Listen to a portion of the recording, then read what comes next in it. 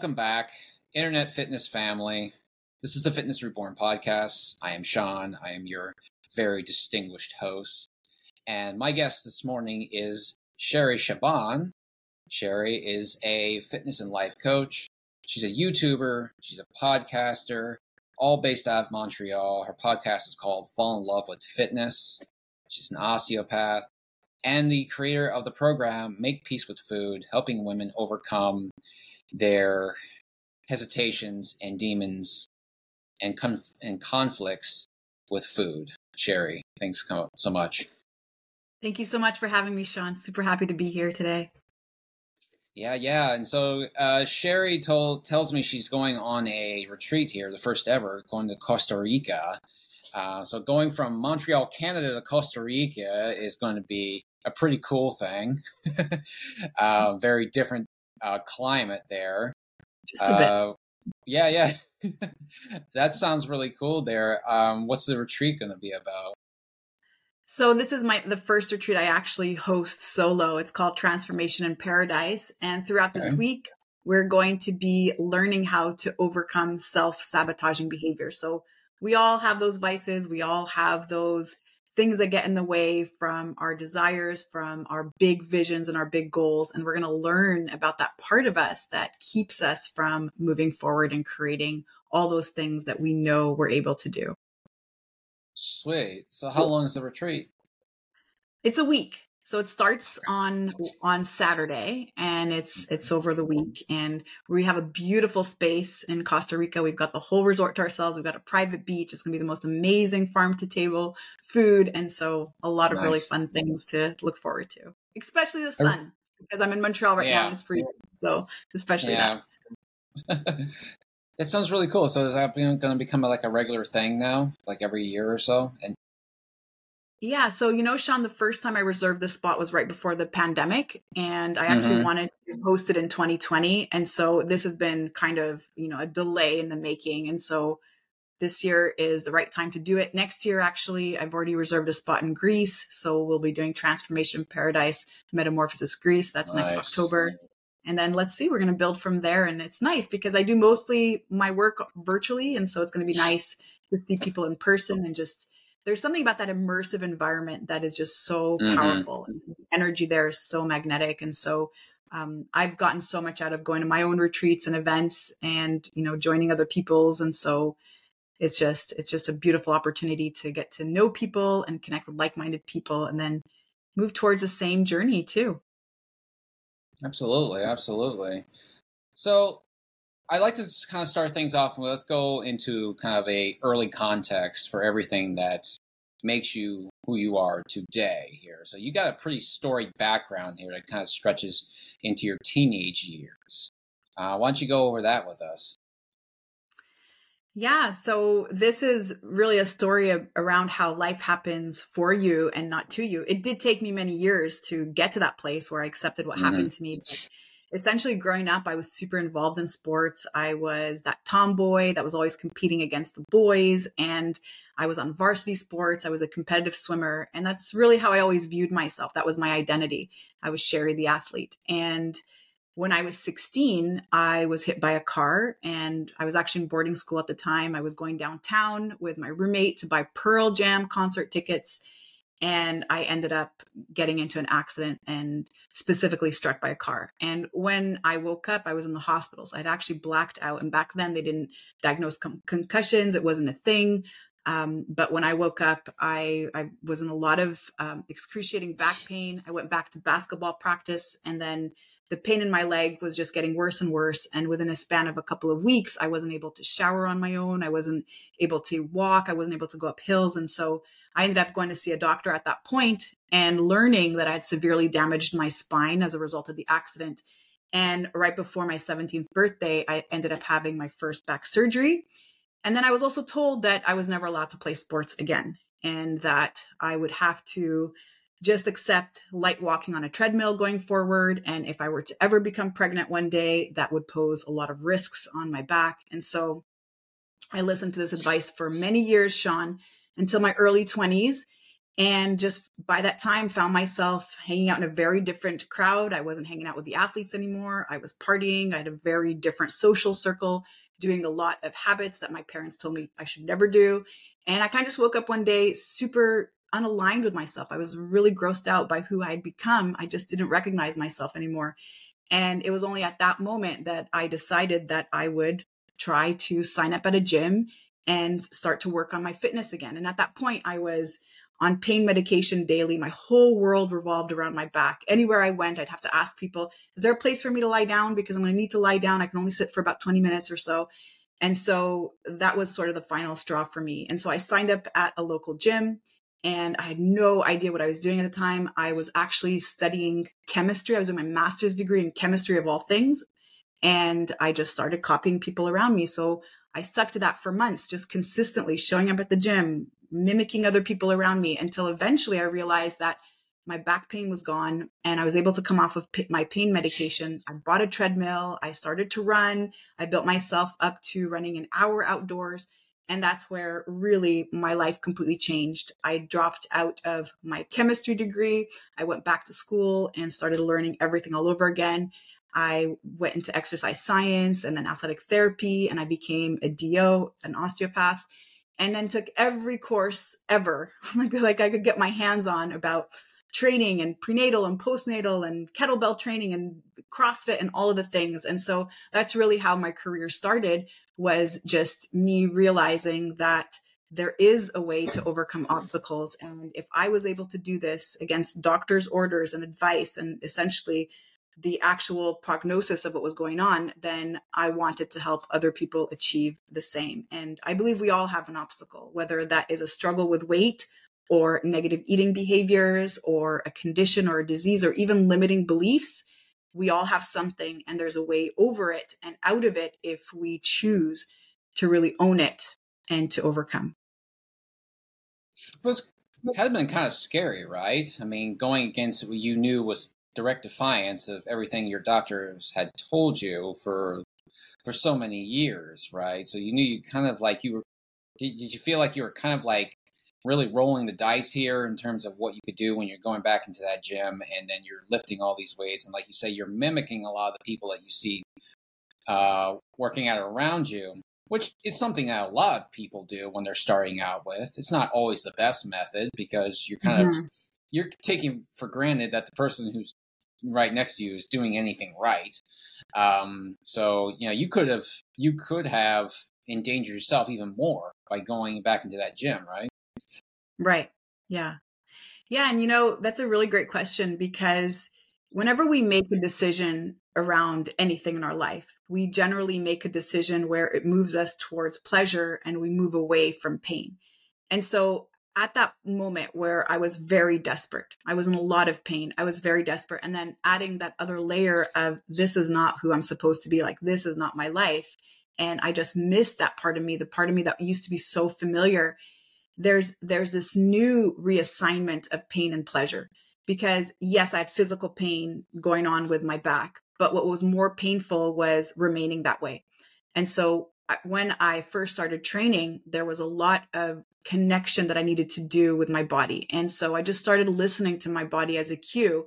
And believe me, when I walked into the gym at the time, I wasn't able to lift what I could lift today. And it was starting off very light and just, again, really learning how to move my body. And so there was a lot of just connecting with the body, listening to the body, and knowing that I wasn't going to push. And you're right. When you first sign up at the gym and you're just copying people, you don't even know what's right. And so that's really what led me to want to learn and want to really get into this field. But you're absolutely right. But you know what?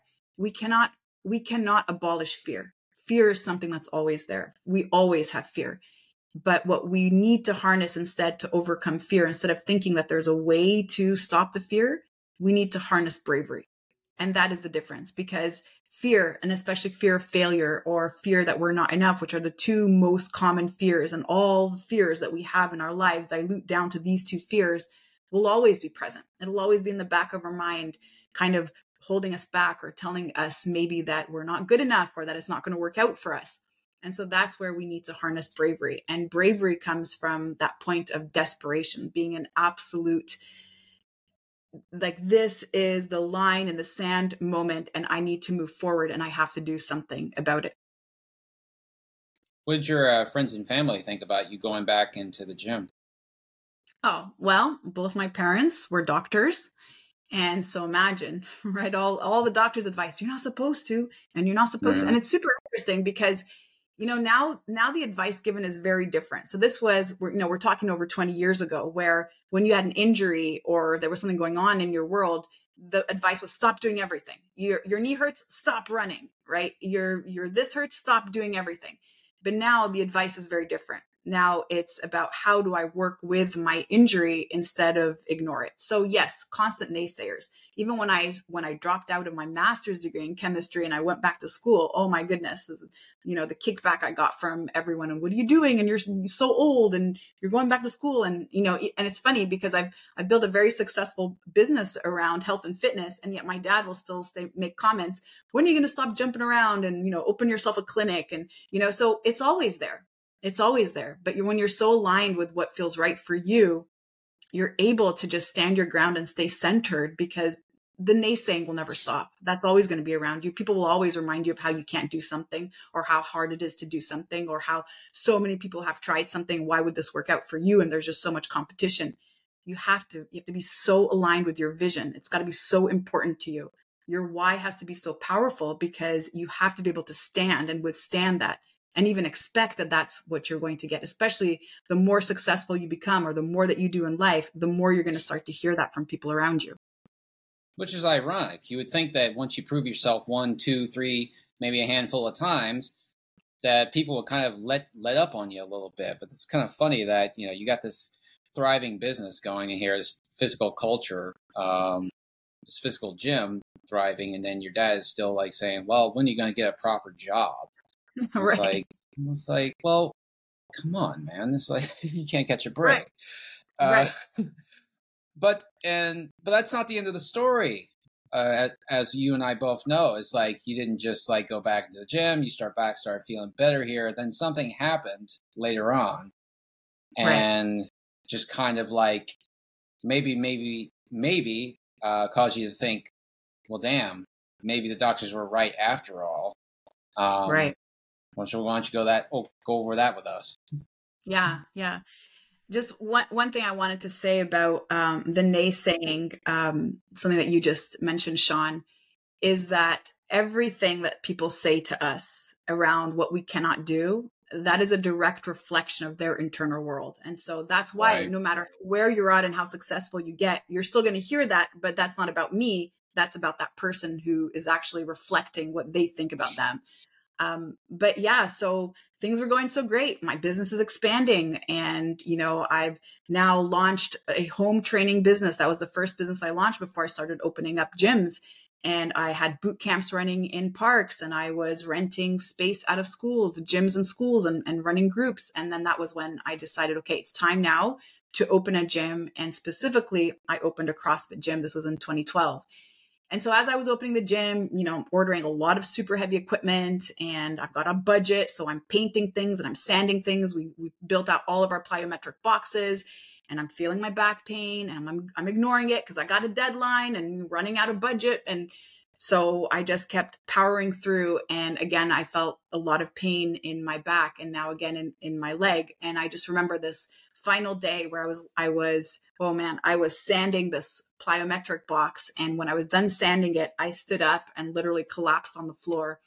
And at that point, so this is in 2012, at that point, I was rushed to the hospital. This was on a Wednesday. And by Friday, I had an emergency surgery, because now this time I was just a couple of millimeters away from cauda equina, which is really paralysis. It is compression, central compression on the spinal cord, where it innervates your bladder and all of the genitals and everything in the lower body and in that area. And so yeah, of course, there was this part of me that's like, here we go, we did this again, and maybe I should have listened. And so that voice, starts to come up in your head, and that was a really big recovery, and it was a really, really powerful moment in my life. And again, this is the proof that life happens for you. And so here I am, just opened my first CrossFit gym. I am the owner of this CrossFit gym, And yet I can barely fold forward 20 degrees. I cannot even demonstrate a squat. There's no way that I can ever teach a class. And so actually for the first couple of years of owning my gym, I didn't teach a class. I didn't want to be on the website. I didn't want anyone to even know that I was the owner. It was so incredibly embarrassing for me. And when I would go to parties and people asked me what I did, I didn't even want to tell them that I owned a gym because I just didn't feel aligned. And so after being in that space for a while and just seeing my own members come through the door, I mean, I had moms that just gave birth that came in. I had, people working office jobs that released a lot of weight and really transformed their bodies in a matter of months. And I'm watching this in front of me. And this is the space that I built, and I'm seeing people transform. And that's what reinvigorated me with more inspiration to really start to honor my body. And now this time it had to look different. And I had to first start with mobility. I had to first start with yoga and to really be able to just move my body. And then eventually that started to transform into body weight movements, and which, by the way, ended up being all the courses that I've created. I actually, through that experience, even launched an app. It's called the HitDex app, using that body weight formula. But there was a lot of letting go of the ego that needed to happen because I opened a gym. I'm the owner and I know what I'm capable of. And yet I cannot lift more than my body weight. I just physically cannot support my spine was not able to support my body weight in load. And so my back squat had to look really light. And this was just a massive, massive level of acceptance that just needed to happen. And so what I learned out of that is there are a way less things that I cannot do than what my body's actually able to do. And so when you focus on your limitations, you feel very stuck. And when you focus on all the possibilities and the opportunities, you become creative. You find new avenues that you can explore. And so I had to rebuild myself again.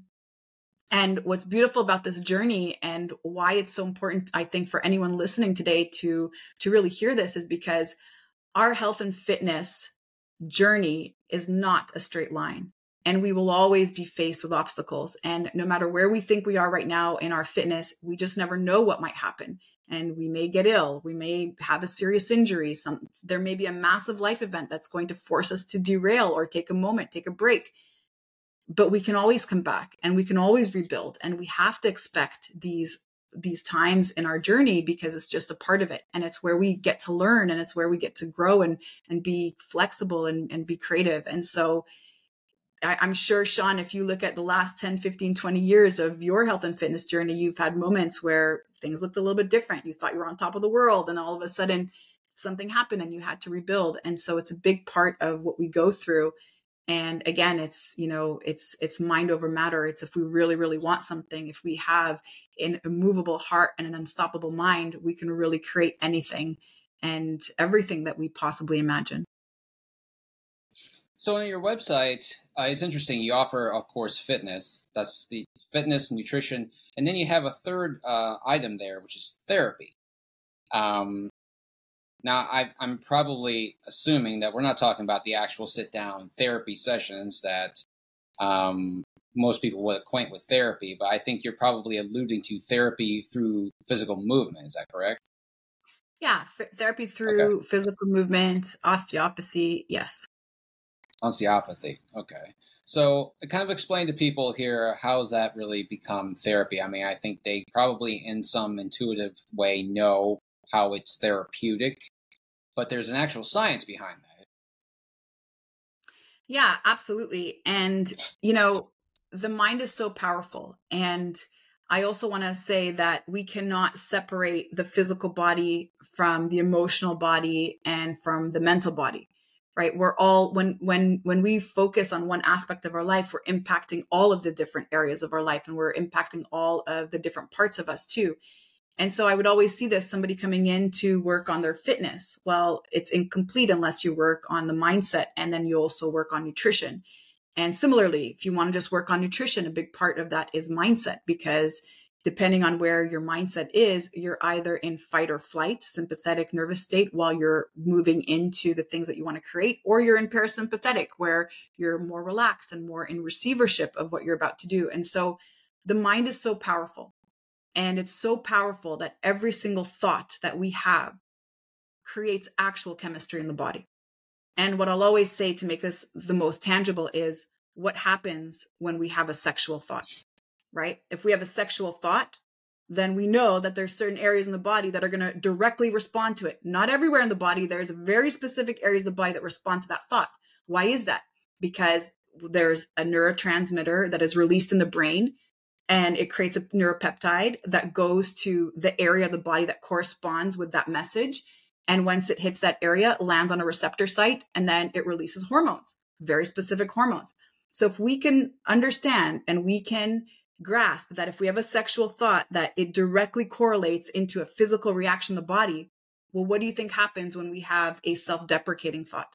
When we talk negatively to ourselves, what happens? Well, we turn on certain areas in the body and turn off other areas of the body. When we have thoughts of optimism, or when we go into our workout believing that we're going to achieve it, when we feel limitless, when we're saying such things to ourselves about winning and about how this is so easy and how our body loves it, well, then our body responds. And if ever you watch any athlete, I love Conor McGregor. I don't care what anyone says, but Conor McGregor is my man. But just listen to him talk. Listen to Muhammad Ali. Listen to them speak.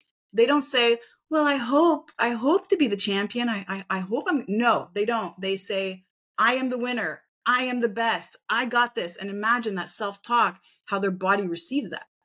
But most of us, we start our health and fitness journey already walking into it with massive baggage, maybe because we've tried so many different diets in the past, or maybe because we've had a lot of challenges in the past. And so we're already super doubtful. We don't have that confidence. We don't have that certainty. And so the talk is going to reflect the condition in the body. And I saw this all the time in my gym. I would have athletes come in. I call all my clients athletes because it's a mindset. It's the exact same thing. If I think I'm an athlete, my body's going to respond to it. But I would see so many people coming in, and even though they've changed the way that they eat, and even though they're training and hitting the workouts 5 days a week, they are still walking in with, but I'm so slow, but I didn't PR, but I didn't RX, but I still modified, but I only used the light bar. And all of that talk was actually delaying their progress. But the moment they flipped that switch and then they started to say more empowering things to themselves, everything changed. And that's just how powerful our thoughts are. And so that's a very, very, very big part of our healing journey. It's a very, very big part of our progress. And if you're noticing right now that you're maybe not getting the results that you want, even though you're doing all the things, then I challenge you just to ask yourself, well, how am I speaking to myself? Am I talking to myself as though I'm the person who's struggling, who's having a hard time, who is not going to make it? Or am I speaking to myself as though I've already done it, as though this is already done and I can do it and I'm so certain of my capability? Because that will make the most massive difference. Yeah, it's also about understanding that the suffering and the pain part, to a certain degree, is part of the journey, right? So it's like, you talked about earlier, you talked about the difference between the physical pain that was coming from your back and the mental, emotional pain that was coming from the fact that you weren't living your truth, right? You weren't living the life that you thought was the one you should have been, or at least the one that you knew so well from your past, which was Sherry the athlete. Well, now Sherry the athlete is now Sherry the party girl or something like that, which is, might work in the context that you're in at the moment, but it probably, well, obviously it wasn't who you actually wanted to be. So, I forget who said this, but it's like somebody pretty famous said this, any pain that has a value assigned to it, I can endure. Or it can be endured. I can endure any pain that has meaning behind it. So there is the meaningless life that comes from the pain, or the meaningless pain that comes from a life where you are partying and having a good time in the moment. And then there's the pain of a good workout. So how easily do people really kind of grasp that concept? Because that's a really kind of an ethereal concept to really get their heads around. And I don't think most people really are programmed to really receive it when they come in. Yeah.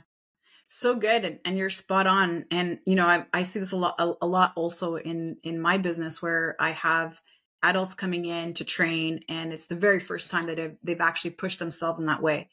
And so there's this response in the body that they're not used to. They're suddenly breathing faster, and they're having a hard time breathing because they've never really pushed themselves cardiovascularly in that way, or they're lifting things and it hurts, right? And so the way that I like to distinguish those two pains is by describing one pain as being a real pain and then another pain as being a fake pain. And so real pain in the body is the pain that's always there. It's the pain that's keeping you up at night. It is that nagging pain that you feel like you want to take medication for. It gets better, but then it really comes back. It's always there. It's just constantly there, whether you're resting or you're active. And then I call the other type of pain fake pain. Fake pain is the type of pain that stops when you stop the activity. So, you're running and it hurts, but then you stop running and you're like, oh, it's gone. That's fake pain. And same thing with lifting weights or doing your workout, right? You feel that effort of workout, but you know that the moment that you stop the exercise, the pain's going to go away. And so the ability to distinguish between the two pains is really important. And that's where now the mind can come in. And by the way, as we get the mind in and the mind involved in what we're doing, it becomes one of our most powerful tools, yet it's just another muscle that we have to build to. We have to get to that place where we are now using the mind to push ourselves through that fake pain, knowing that the moment that we stop our activity, the fake pain is going to go away. But for anyone starting out, I'll always say, just start off slowly and start off in a way where you're connecting with your body. And there's no need to go from doing absolutely no training to suddenly hitting the gym for 2 hours and experiencing that type of pain, because that's not fun. So allow your body a chance to adapt and be patient and slowly start to ramp up, knowing that one of the things that we do have to accept around working out or everything that is really important in our lives, everything that we want to create, it's going to involve hard work. Nothing is for free. And we have to stop this concept that somehow there's this magical diet that's out there that's just a magic pill and I'll have it all, or kind of like what you were saying earlier, Seann, you're watching that person who is ripped and lean and is a machine and wanting to be like them in a matter of a couple months when they've actually been at it for decades. And so there's this need for patience that we don't oftentimes have. And yes, this is a messaging we get from our society that things need to be fast. They need to be furious. They need to be done quickly, like done yesterday. And it needs to be done in a way where it's super easy as well. So we need fast and easy, but those two don't come together.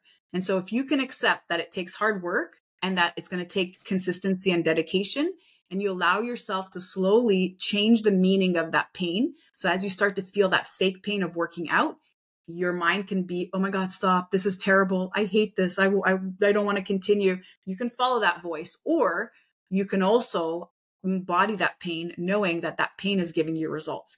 And then once you do start to see the results, you start to associate that fake pain with results. And then it gets easier for you to continue to commit because that's positive feedback. The greatest feedback to continue is results. So wait for the results and then just stay consistent and allow your body a moment to ramp up and feel when it's right to do that.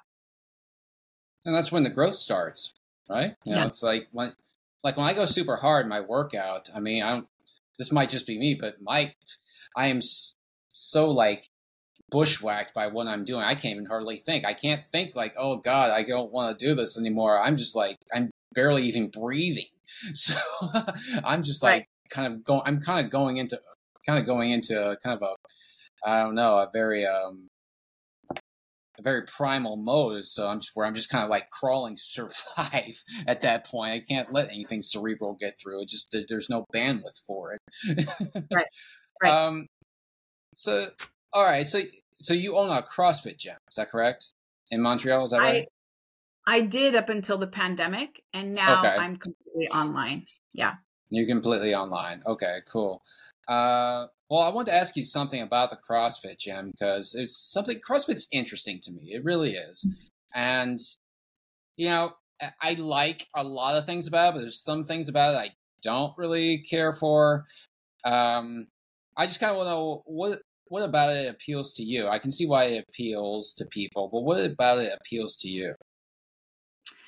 Well, I think I'm more curious as to what doesn't appeal to you, Seann, but Well, I Um, think I think, okay, so in perfect honesty, I think what doesn't appeal to me is I see a lot of things about it that doesn't really look particularly safe, which, mhm, there's safe as in like taking a risk, and I do mhm, that all the time. But then there's kind of like sloppy safe, mhm. unsafe kind of things that are really going to open you up for a really bad injury.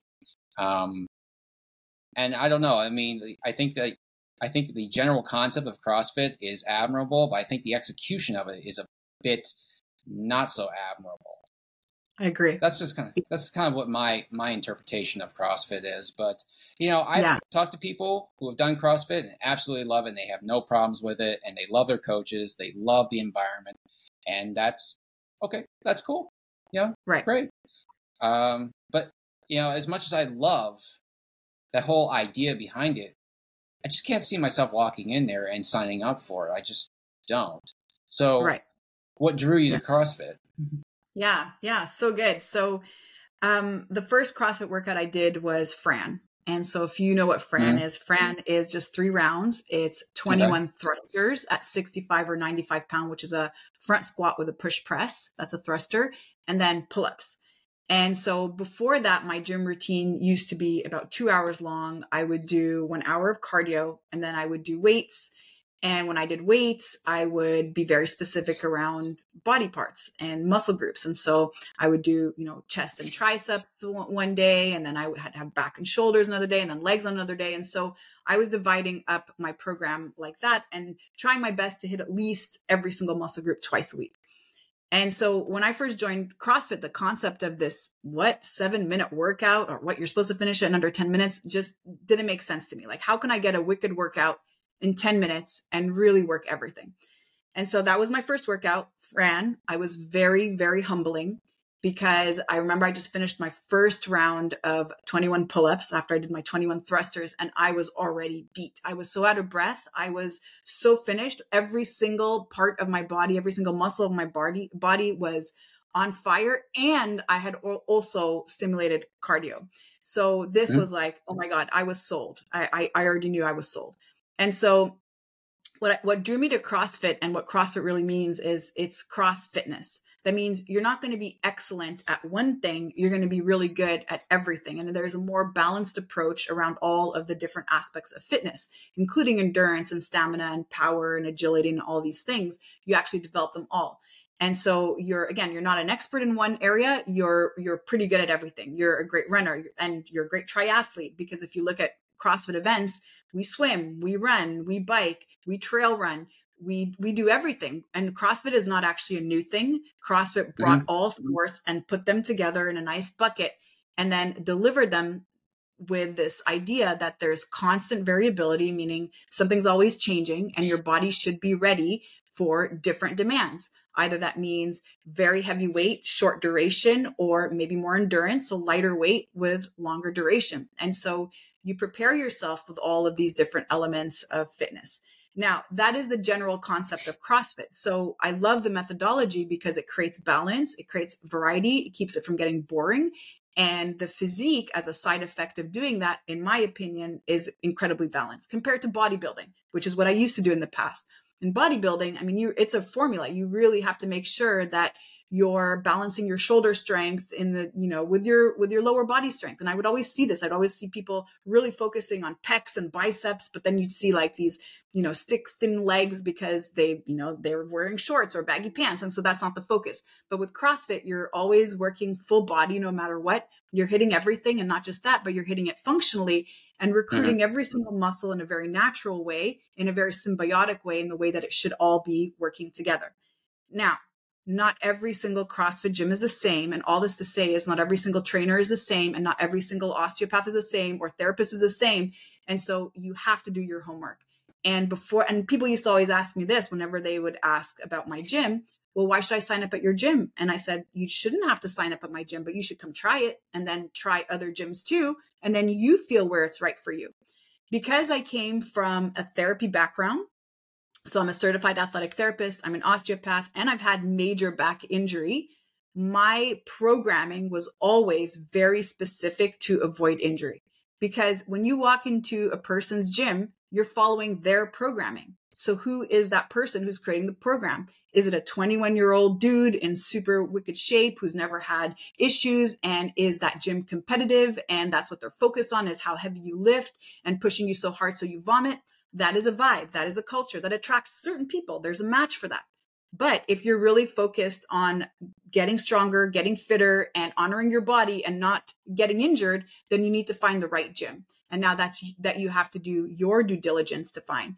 So that means you ask questions, you see how much attention you get. If you're in a class with 30 people and one coach, I would recommend you probably go to a class where there's maybe 10 or 12 people and one coach. And who is this coach? What is their background? Do they have a day job of an accountant and then, they're teaching CrossFit on the weekend? Again, that is up to you to determine. So if you find a coach who's got a full-time job, who also has some sort of experience in injury rehabilitation, and who designs their programs in a way where you see that there's balance. And what I mean by that is, for example, on my programming, I would never really put something like deadlifts and then toes to bar.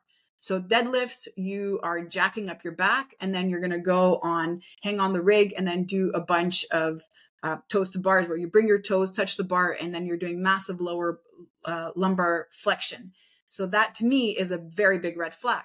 So again, if you find the right coach who does the programming in a way that looks like they really care about more balance in the training, and you're getting a lot of attention and there's a lot of modification, and you don't feel like you need to walk in there and have to prove yourself to other people, but you can stay in your lane and really focus on you, then you're in the right environment. And I'm going to say this with everything, and not just with CrossFit. I'll say that with every single thing. If you go to a martial arts gym, what is the vibe? Are they competition geared or are they fitness geared?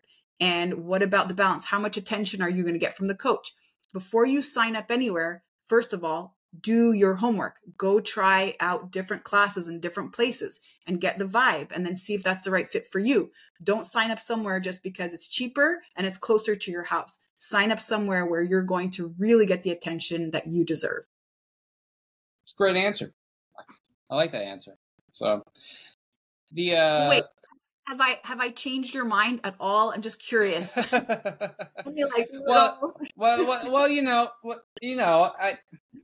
In perfect honesty, I wasn't like adamantly against CrossFit. It's just that, like you said, I saw a lot of things that are probably the negatives of the CrossFit culture. Yeah. And I will say also too, like the competitions look completely badass. I like those, and those people that engage in those CrossFit competitions, they are savages, right? In every way. But yeah, I guess really what I was talking mainly for myself, but also too because I'm also parroting some of the things I've heard from other people have said to me about CrossFit. So, I think there is probably a lot of the stigma attached to CrossFit that is somewhat justified, and other parts not so justified. So yeah, you're right. You do have to do your own due diligence. You have to do your own research, and you have to find what place works for you and what coach works for you. And honestly, if there's probably a lot of out there that don't really work for you, so you got to keep hunting around. There's no one size fits all sort of program out there. Yeah, but you did well. And at least in defending your own CrossFit gym. So, well, you're absolutely right. And even as a trainer, and I would have to say, and maybe you agree with this too, Seann, like it is so easy to become a trainer. And especially these days, there's like all these online certifications. I even see them for yoga. You can become a yoga teacher in, 5 days. And, you just have to question that. And then it's up to us to really ask and not just to accept things as it is. But definitely when I'm in the CrossFit world, I saw that all the time. And I 100% did not want to be that. And I didn't want to be the person responsible for anyone's injuries. I really just wanted to help people get fitter and really embody the life that they deserved. Yeah, the certifications, honestly, I think most people wouldn't even bother with them if they weren't required in most gyms or anywhere else you look, or just in general, or if it wasn't something that the general public would just kind of expect you to have. But yeah, you're right. Most of them are very easily attained. You can get them in maybe a week. And you don't really have to know too much. And the other thing is too, is like, there's no governing body doing any Right. oversight. Yeah. It's not like with like a nursing degree or something like that, or having a law degree. There's no oversight committee that's checking to see if you, with any reinforcement arm, is Unfortunately. checking to see if you are honoring this certification that you have, and then you are actually being competent and being safe, and then you're not putting anyone at risk. Now, things do happen, which is why we have insurance and we have liability clauses and things like that, because you can put all the precautions in the world on your own program, but if people choose to step outside of it, there's nothing you can do about that. Right. And there's a lot of people out there who won't hesitate to get litigious with you, Right. because they defied your ordinance or your parameters. But they will blame you for their own injuries. Right. But yeah, I think you're absolutely right. And social media, I've said this again and again and again and again, I guess I'll keep saying it. Social media has kept perpetuating this problem because, like you said, so you go on social media and you see someone who trains someone and who says they train somebody, and they've got upwards of 500,000 followers. Your brain's naturally going to think, well, they must know what they're talking about. Right. They got all these people listening to them, or at least following them. They must be on the spot, and they look great. Right. But it's a real problem. It really does, and it really kind of lacks any kind of legitimacy, I think, in a lot of quarters, which is why I think the actual world of like medicine and therapy and stuff like that is really sort of hesitant to really kind of align themselves. It's getting better. Some have, like, there is a growing alliance between like personal trainers and like therapists and things like that. It's spreading, or it's becoming more common, but there's still this hesitancy because they just they don't know how they really feel about that. Right. Right.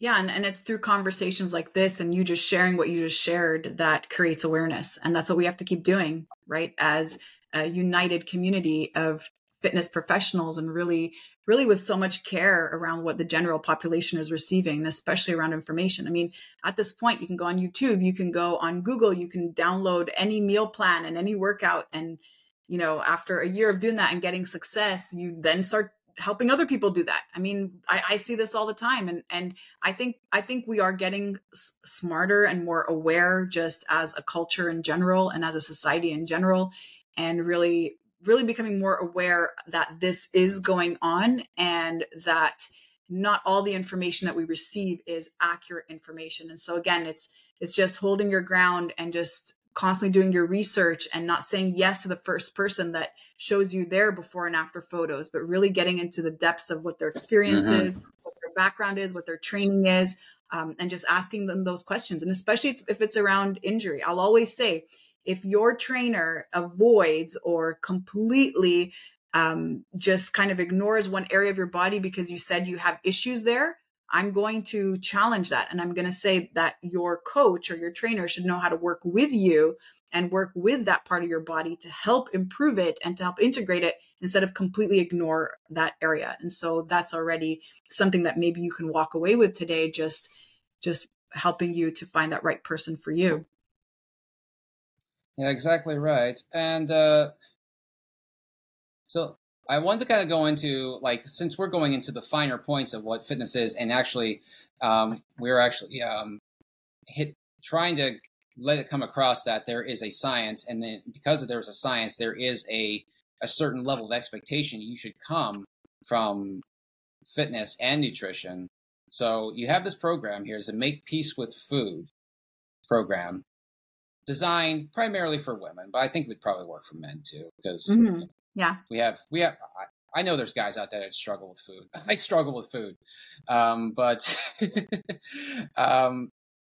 but when you're going into nutrition here, you're really getting into the weeds of science here, because you really do have to know the ins and outs of everything, because you need to know, like, not just calories, but you got to know how bodies respond to calories. And, you got to understand a lot, maybe just over and above just the physical stuff. Mm. So let's talk about your Make Peace with Food program here. So Mhm. you saw a lot of people or a lot of women struggling with the idea of food. What did that look Mhm. like exactly? Yeah, so good, and you're absolutely right. This program is also applicable for men. I actually launched it recently in an online format this year, starting with women. However, there will be offer for men as well, and also for trainers to learn about this part, because this is not just about nutrition. This is not just about giving your clients nutritional advice or helping them find their macros, or even actually moving towards positive habits and lifestyle habits that they can sustain. But it's actually addressing any self sabotaging behavior. So we generally all have a goal, we have a desire, we have a strong why, and we have information as to how to get started. So I think right now it comes as no surprise to almost everyone that eating too much processed foods does not serve us, right? So we know this. We know this. We know also that smoking cigarettes can cause cancer in the long term. So we know these things, but why do we still keep doing it? Why Mm-hmm. do we not move towards that action and actually overcome that habit? And so Make Peace with Food bridges that gap between the desire and the action. And so many of us who have been locked in diet mindset for so many years, we've been struggling with weight for so many years, we've actually developed a lot of negative associations with food, with dieting, with weight, with body image. And so before we can actually start making changes around our health and around our lifestyle, we actually have to address this part, because we see this all the time. People making changes around their nutrition and then resulting in binge eating or calling it a cheat day. And when it's a cheat day, they don't just have one portion of something, they have many portions. And with the thought that, okay, Monday, my diet is going to start. So Make Peace with Food really helps people relax around food and get more comfortable with their behavior and eventually overcome their behavior, where they're no longer binge eating, emotional eating, stress eating, any form of out of control eating or compulsive overeating, and then other self sabotaging behavior. Because when we turn towards food as a coping mechanism, oftentimes we have other problem behaviors. It could be alcohol, it could be cannabis, it could be porn, it could be a whole bunch of other things. It's all the same patterns that are running in the mind, where the mind is actually setting up this massive dopamine reward for this thing that it's restricted. And so before we start moving into addressing positive lifestyle habits, we want to actually overcome this negative eating behavior. Because if we're putting on weight as a result of binge eating, by trying to control the food doesn't solve the problem. We just solve the side effect of the problem. And so what we end up doing is really focusing on the problem behavior. And the way that we do that is by shifting the nervous system. So we are generally in fight or flight or sympathetic drive, which we refer to as protection mode in our program. And when we are in this nervous system state, the body sees all the lifestyle changes as a massive threat. So if I start to go into a calorie deficit or start to go or try intermittent fasting, my body starts to see that as a threat. And then it rebels against me, and it rebels in a form of binge eating or out of control behavior around food. And so instead, when we actually start those habits while we are in parasympathetic, when our body's relaxed and it's doing this in a more loving way, then it becomes easier to adopt these habits and, more importantly, to keep them sustainable, so that that is a long-term effect. And so what we talk about all the time is how, instead of this idea that we need to release weight in order to be healthy, what we do in our program is the inverse. We become healthy first. And when we're healthy, the body naturally and effortlessly starts to release unwanted weight. What do you think about intermittent fasting? I am a big advocate of intermittent fasting, and I practice intermittent fasting. And it's funny because I've been practicing it for so long before it was labeled as a thing. But intermittent fasting is actually a health protocol with a Mm-hmm. side effect of releasing weight. So there's way more benefits than just weight loss from doing intermittent fasting. And that is the most important thing to grasp. And what I notice when people do intermittent fasting to release weight, it's very temporary. And again, their body's going into it in protection mode, where their body starts to resist against them. But when you actually focus on the health benefits of intermittent fasting and allow the side effect of weight loss and body transformation to happen, it is a powerful tool for clarity of mind, for healing gut health, for balancing hormones and enzymes, and also for transforming your physical body. In fact, growth hormone upregulates when you're doing intermittent fasting. If you're lifting weight, you actually put on more muscle through fasting, of all things. And so it just kind of reframes how food does not give us energy, but that actually energy comes from within. Yeah, it's such an interesting concept. I've done intermittent fasting myself. I've done, I think, several different versions of it. Probably the most common one is what most people do, which is like the 8 hours of eating and 16 hours of fasting. But I've even done like the 1 meal a day thing. That gets rough at times. It really does. Which one do you prefer, or is there a different one? I mean, it depends on what I'm trying to accomplish. So I think at the moment I'm probably doing 1 meal a day. And it's not always like that. I don't have any hard rules around what it should look like. It's just kind of naturally fell into my life. So it used to be lunchtime, and then it was 2 p.m. And now I'm at the stage where I'm able to train. I mean, I can even do 2 workouts a day. I can do an hour run in the morning. I could do another workout in the afternoon, and then I have my meal in the evening. And 1 meal a day doesn't look like a normal meal. It's almost like a 5-course meal, let's call it. So you have the soup, and then you have the starters, and you got the main course and all that. And so it's very fulfilling. That works for me right now. But then I fall into the habits of whatever my environment is. Next week, I'll be in Costa Rica. I'm going to have breakfast, lunch, and dinner with the people coming to join my retreat. And sometimes I feel called to do 72 hours of fasting because I just feel like I need to turn everything off, maybe focus more on spirituality and just focus more on healing of the body. I do that a couple times a year. So it always varies. But it's really positive, and it's really great for the body to turn off the digestive system for a moment, because you actually kick in this process called autophagy, where your body has this opportunity to heal itself. And so the minimum hour or window for intermittent fasting is 12 hours. You get benefits from 12 hours, but then I'll say, it's very different for every person. It's very individualized. So just notice what feels right for you. If 1 meal a day doesn't feel right because you're super active and it doesn't work for you, then find that window that does. So don't be dogmatic about it at the end of the day. Yeah. Gotcha. Yeah. He who is most flexible wins. What's that? I was saying he who is most flexible wins. Right. Yeah. Adaptation. That's the secret behind human survival here, is the ability to adapt. Absolutely. So all right. So I guess I normally ask people when we start wrapping things up, is like, well, what's on your agenda next? Well, we already know you're going to Costa Rica for a week. Yeah. So, but you're online. Your fitness is online entirely. You don't have a physical location here. So, I mean, I guess you must have plans for something with that. In terms of a physical location, you mean? In terms of like expanding the online presence, doing other things, or maybe reopening another gym. Who knows?